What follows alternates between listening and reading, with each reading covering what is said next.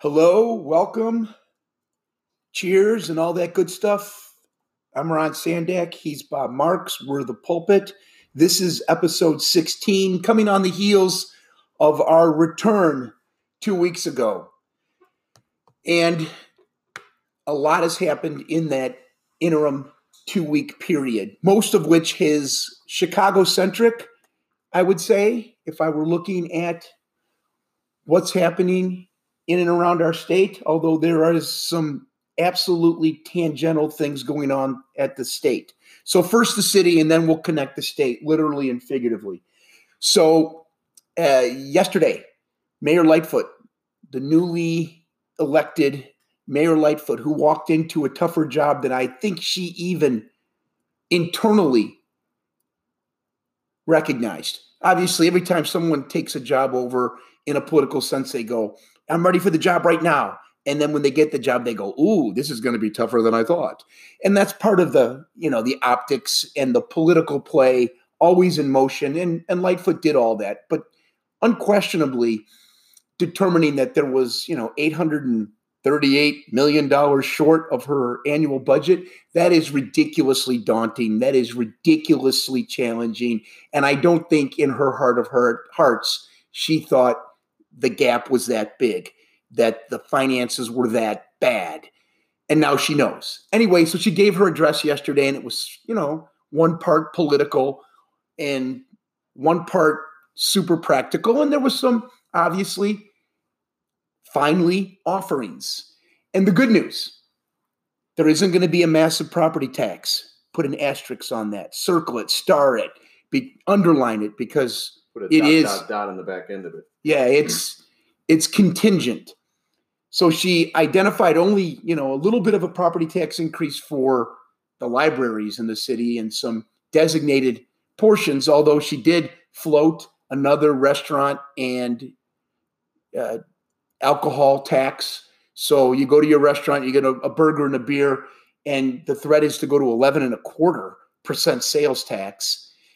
It'll be interesting to see what the Restaurant Association and the political folks in that world think of that. There were nickel and diming opportunities across the board. The mayor took the path of least resistance, and though I don't blame her, don't take that as any type of criticism when she says we're going to refinance some of the city's debt. And what they did was they refinanced it, but they took all the savings in next year's budget. But when you re-amortize your mortgage, or if you go out and refinance your mortgage, what you do not do is get the benefit of all the savings over the 15 or 30 years in 1 year.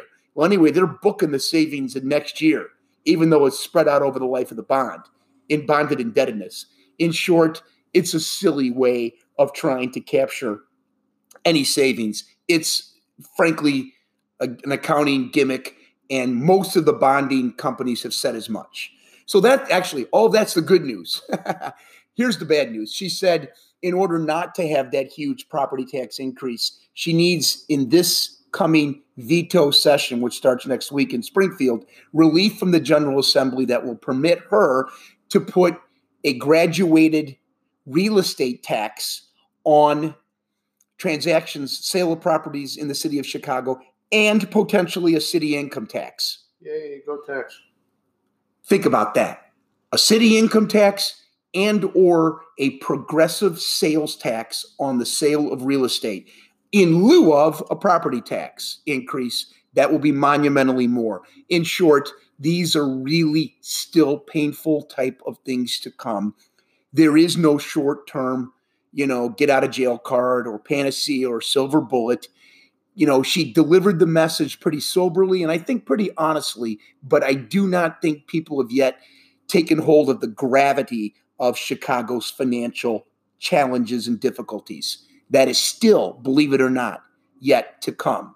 And it will come. Now tie in the fact that the Chicago Teachers Union is today on day 6 of their strike, and many are attending a civil disobedience class. Let the irony of that seep in for a moment. Teachers not in their classrooms are in class as students learning to be disruptive. Could you imagine what they would give their students for attending such a extracurricular activity. I'm learning to be appropriately inappropriate. Yay. So the teachers are outside their classrooms looking to be rude and get attention. Unbelievable. Anyway, part of me thinks this is all political theater, grand political theater and expensive political theater. Just a sub note, gentle listeners. The CTU was all in, and I mean pushed millions of political campaign dollars for Tony Preckwinkle not just when the primary ran, but when it was one-on-one, when it was Preckwinkle versus Lightfoot in the election runoff for mayor. They doubled down and made huge campaign contributions, offered workers, organization, political consultants, and the like. They were all with Preckwinkle, and they got bamboozled, run over, destroyed. And Lightfoot won, going away. And I don't think any of these folks have forgotten that. And I think part of this is political payback to try and hurt Lightfoot, because she has offered more money than the city can afford to pay these teachers. I want to repeat that.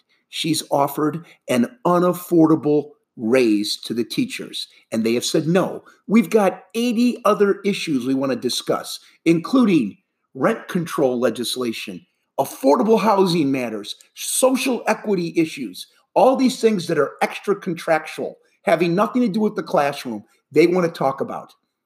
Oh yeah, we need social workers and librarians too. Look, we all need a social worker these days, and librarians, as much as I love them and I love libraries, are antiquated. Kids are not going to the library. Their library is on their laptop right in front of them. So while I do love the access to libraries and teaching kids how to use a library, the Dewey Decimal System is dead.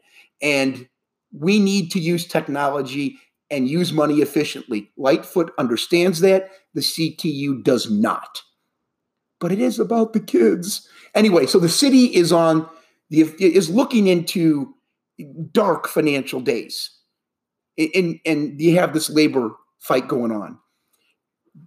Meanwhile, at nearly the same time, Lightfoot was given her, city budget address with all these nickel and diming taxes, but no big property tax increase.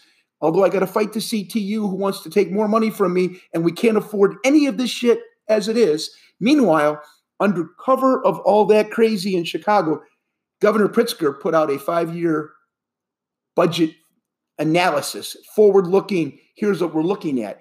And the bottom line, ladies and gentlemen, the state is looking at $19 billion in unpaid bills in the next 5 years if Governor Pritzker and the Democrats in control of Springfield don't get their progressive income tax increase.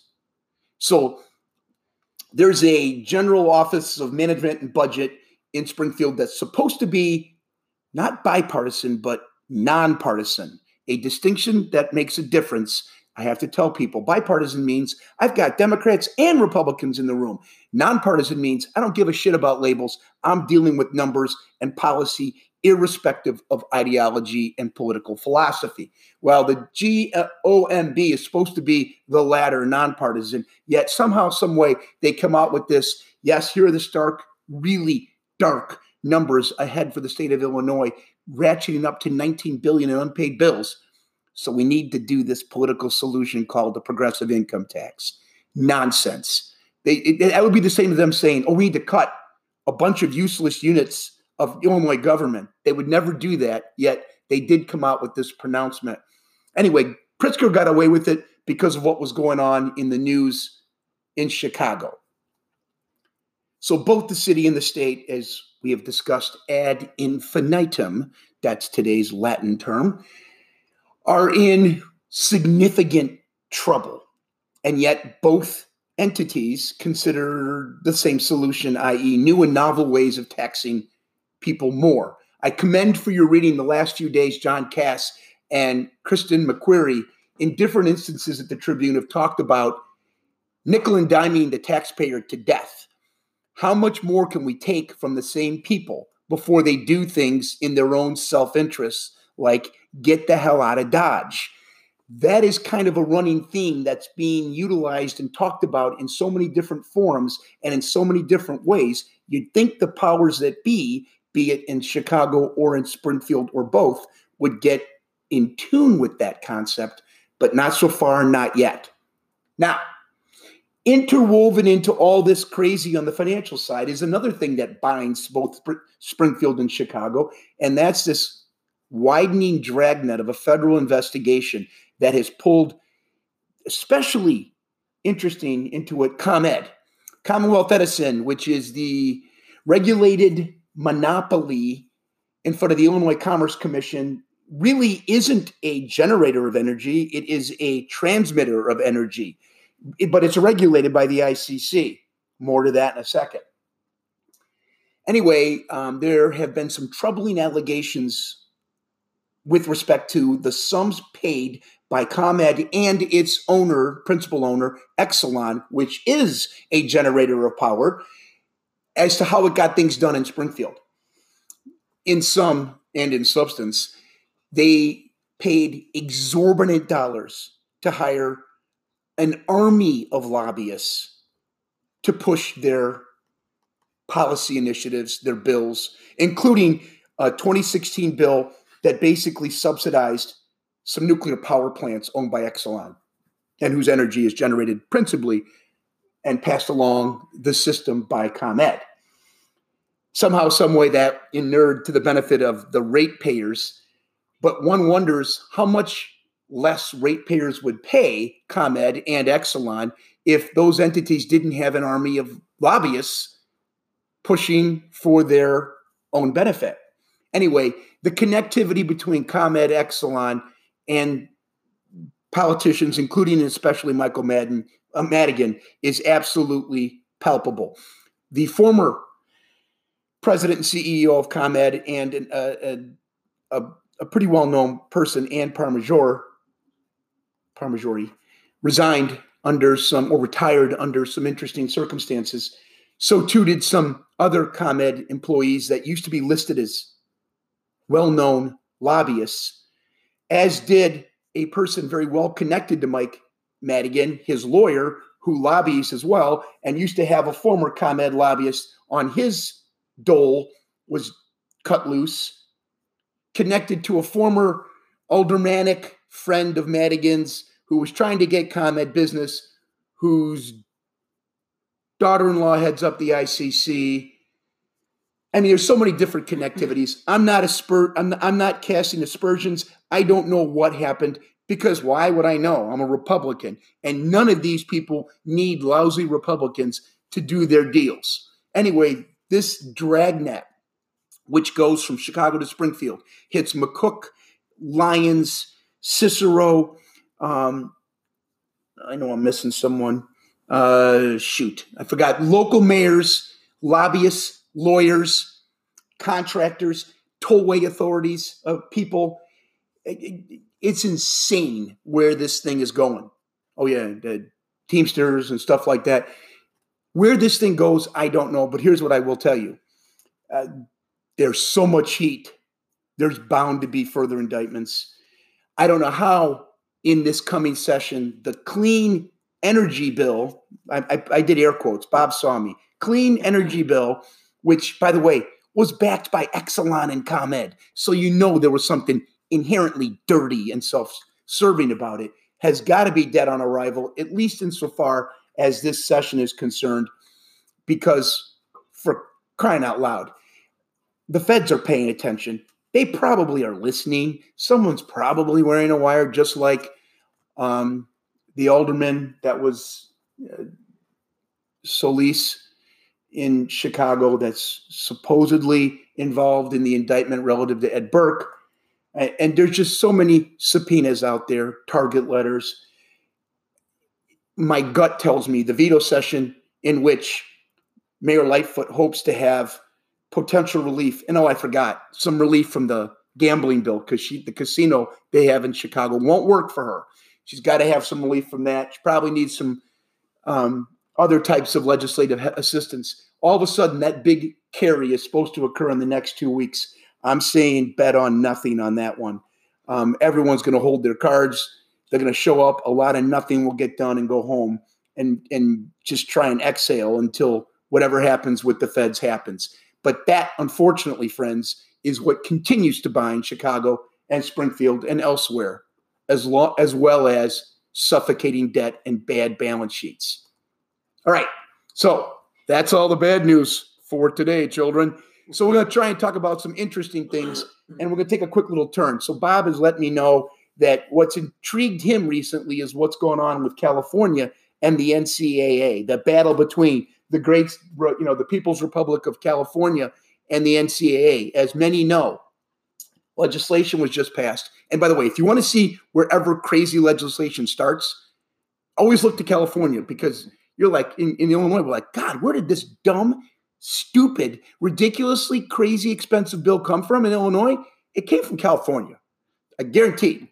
And I'll give you an example. So about 3 weeks ago to a month ago, California passed out of its assembly and signed by its handsome governor a law that permits amateur athletes, to endorse product and engage in commerce and otherwise accept money from agents, from advertisers, engage in commercial activity that would otherwise seemingly put into doubt their amateur status. So let's just say Johnny Football or Joe Basketball, hotshot, goes to USC or UCLA.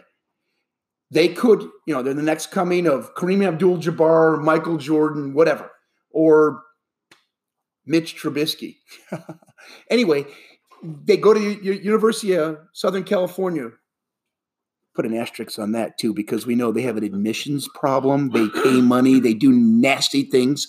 See Felicity Huffman, Lori McLaughlin et al.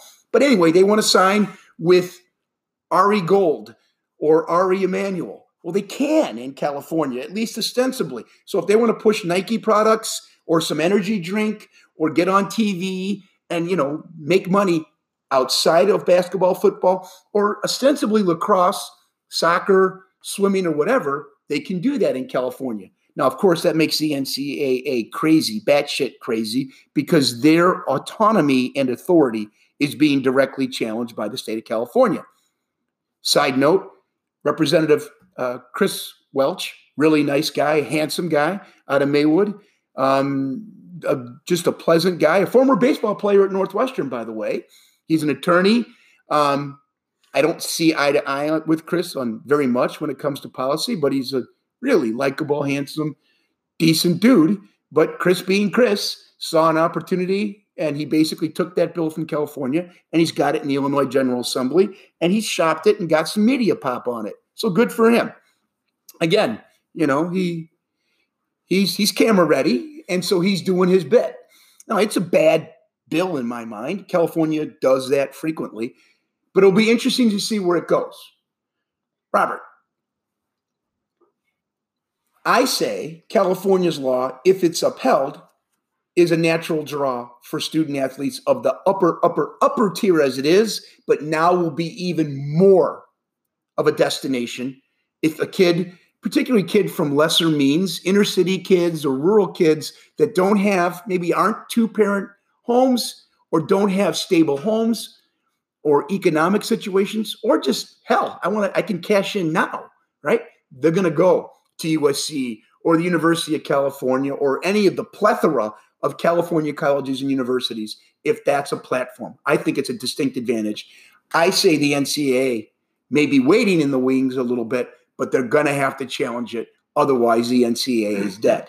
They have to challenge it. It has to happen relatively soon. I think there's 3 or 4 states that are currently have pending legislation to do the same thing. And my questions to you is, so now we have that. So now there's arguably an unfair recruiting advantage for the state of California.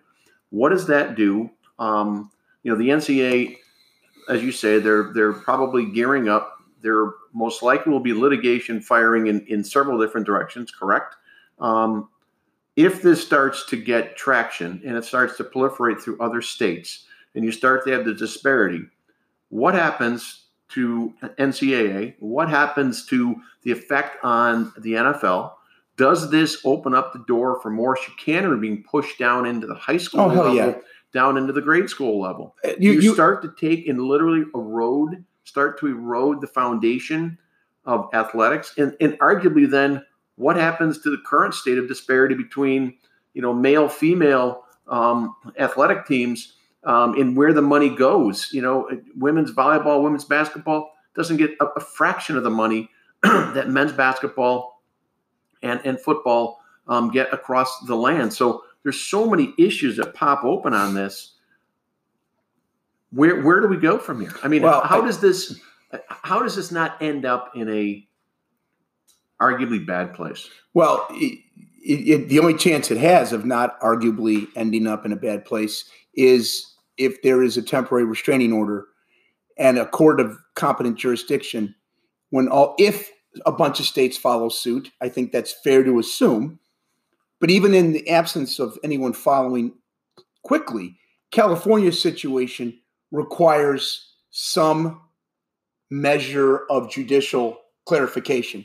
Does the NCAA have a monopoly on college athletics and the rulemaking associated with college amateur athletes? Yes or no?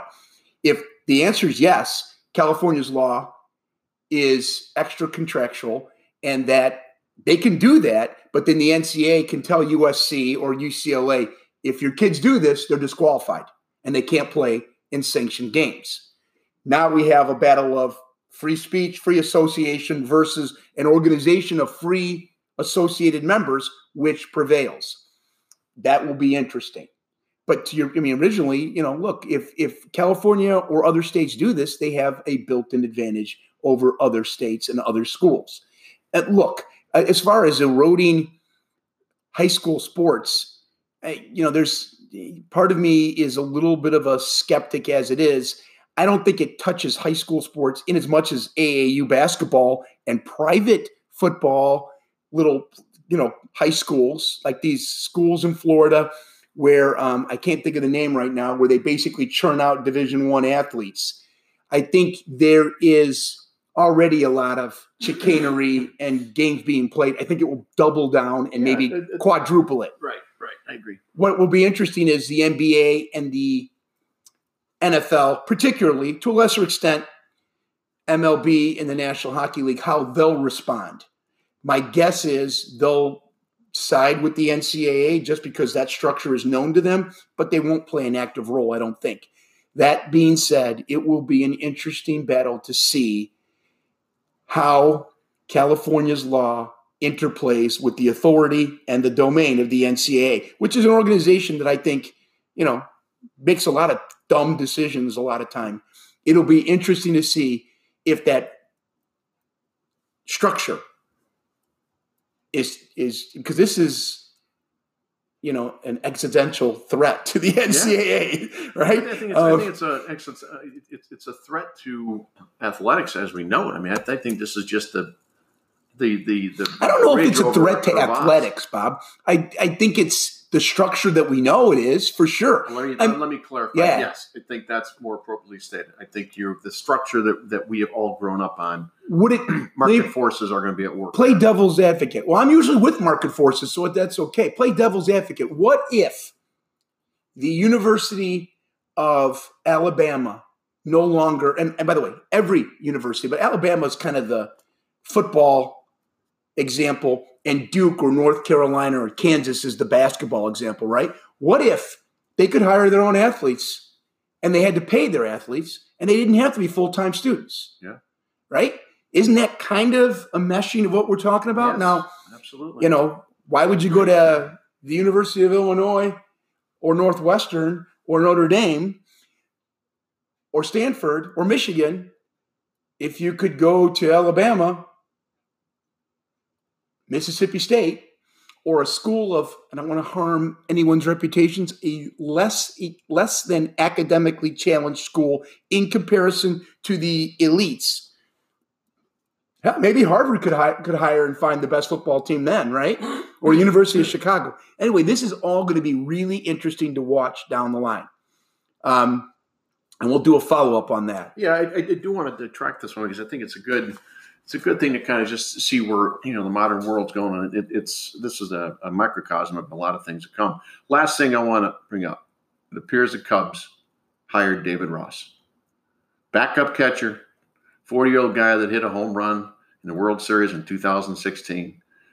Player favorite, never coached a Major League Baseball team. WTF? We talked about it last week, but seriously, now that it's here, I love David Ross. I think the guy is... Oh, he's awesome. Everything you read about the guy, he's a class guy. Maybe people out there would argue that, but what in God's name are they thinking? So here's what I'll tell you. Answer me this, Mr. Cubs fan. Was he on any other team's radar or managerial search? Not that I'm aware of, but I can't say that with any kind of... I think you're right. And today, Joe Girardi just got named the manager of the Philadelphia Phillies. I think Girardi wanted to be the Cubs manager. He's wanted to be a Cubs manager for 15 Joe years. Espana, the bench coach for A.J. Hinch and the Astros, was, I thought, a perfect fit. I happen to like Mark Loretto. But these are bench coaches and Girardi the manager. I think David Grandpa Ross is a likable dude. He is going to have a challenge times 10, and he's going to be under the white hot spotlight of the Chicago Cubs expectations and fans in the post-Madden era. The window of the core players is not opening wider, it's shutting, so that his timeline is short. It'll be really, really interesting to see how this all works out. Some people tell me that it doesn't matter who your manager is anymore. It's all sabermetrics. It's all analytics. I say bull flipping shit. Your manager matters. Otherwise, why even have one, right? Irrespective of all that, good transition, because in my quick heroes and villains, I got David Ross as a hero because I think he's a good guy. I think he portrays the game of baseball and is a good standard bearer of how to play the game right, hard, the right way, all that stuff. I like him. My villains section is the CTU, who I find myself just being really harsh on. I get it. They want to collectively bargain for their members. Well, go ahead and do that when it comes to wages and benefits. But when you start throwing clearly political stuff into a contract, like, affordable housing and rent control, now you're playing games, you're playing politics, and the CTU has visibly made themselves out to be not for the kids, but for themselves. Everyone knows that, but now it's more open and apparent. I find it ugly. And they're going after Lightfoot for political reasons. Right. So she's in my heroes box too. Look, I found some of the stuff that she's doing to be against where I see the world and how things should go, but she has stood firm and clear, and I think she's been an honest broker, so I'm pulling for her. My last villain, I had him as a hero 2 weeks ago, is J.B. Pritzker for that game with GOMB and this we need to pass this tax increase. Hogwash, sir, hogwash. Boo to you. All right, so that's 28 minutes and 33 seconds of action-packed pulpit for you.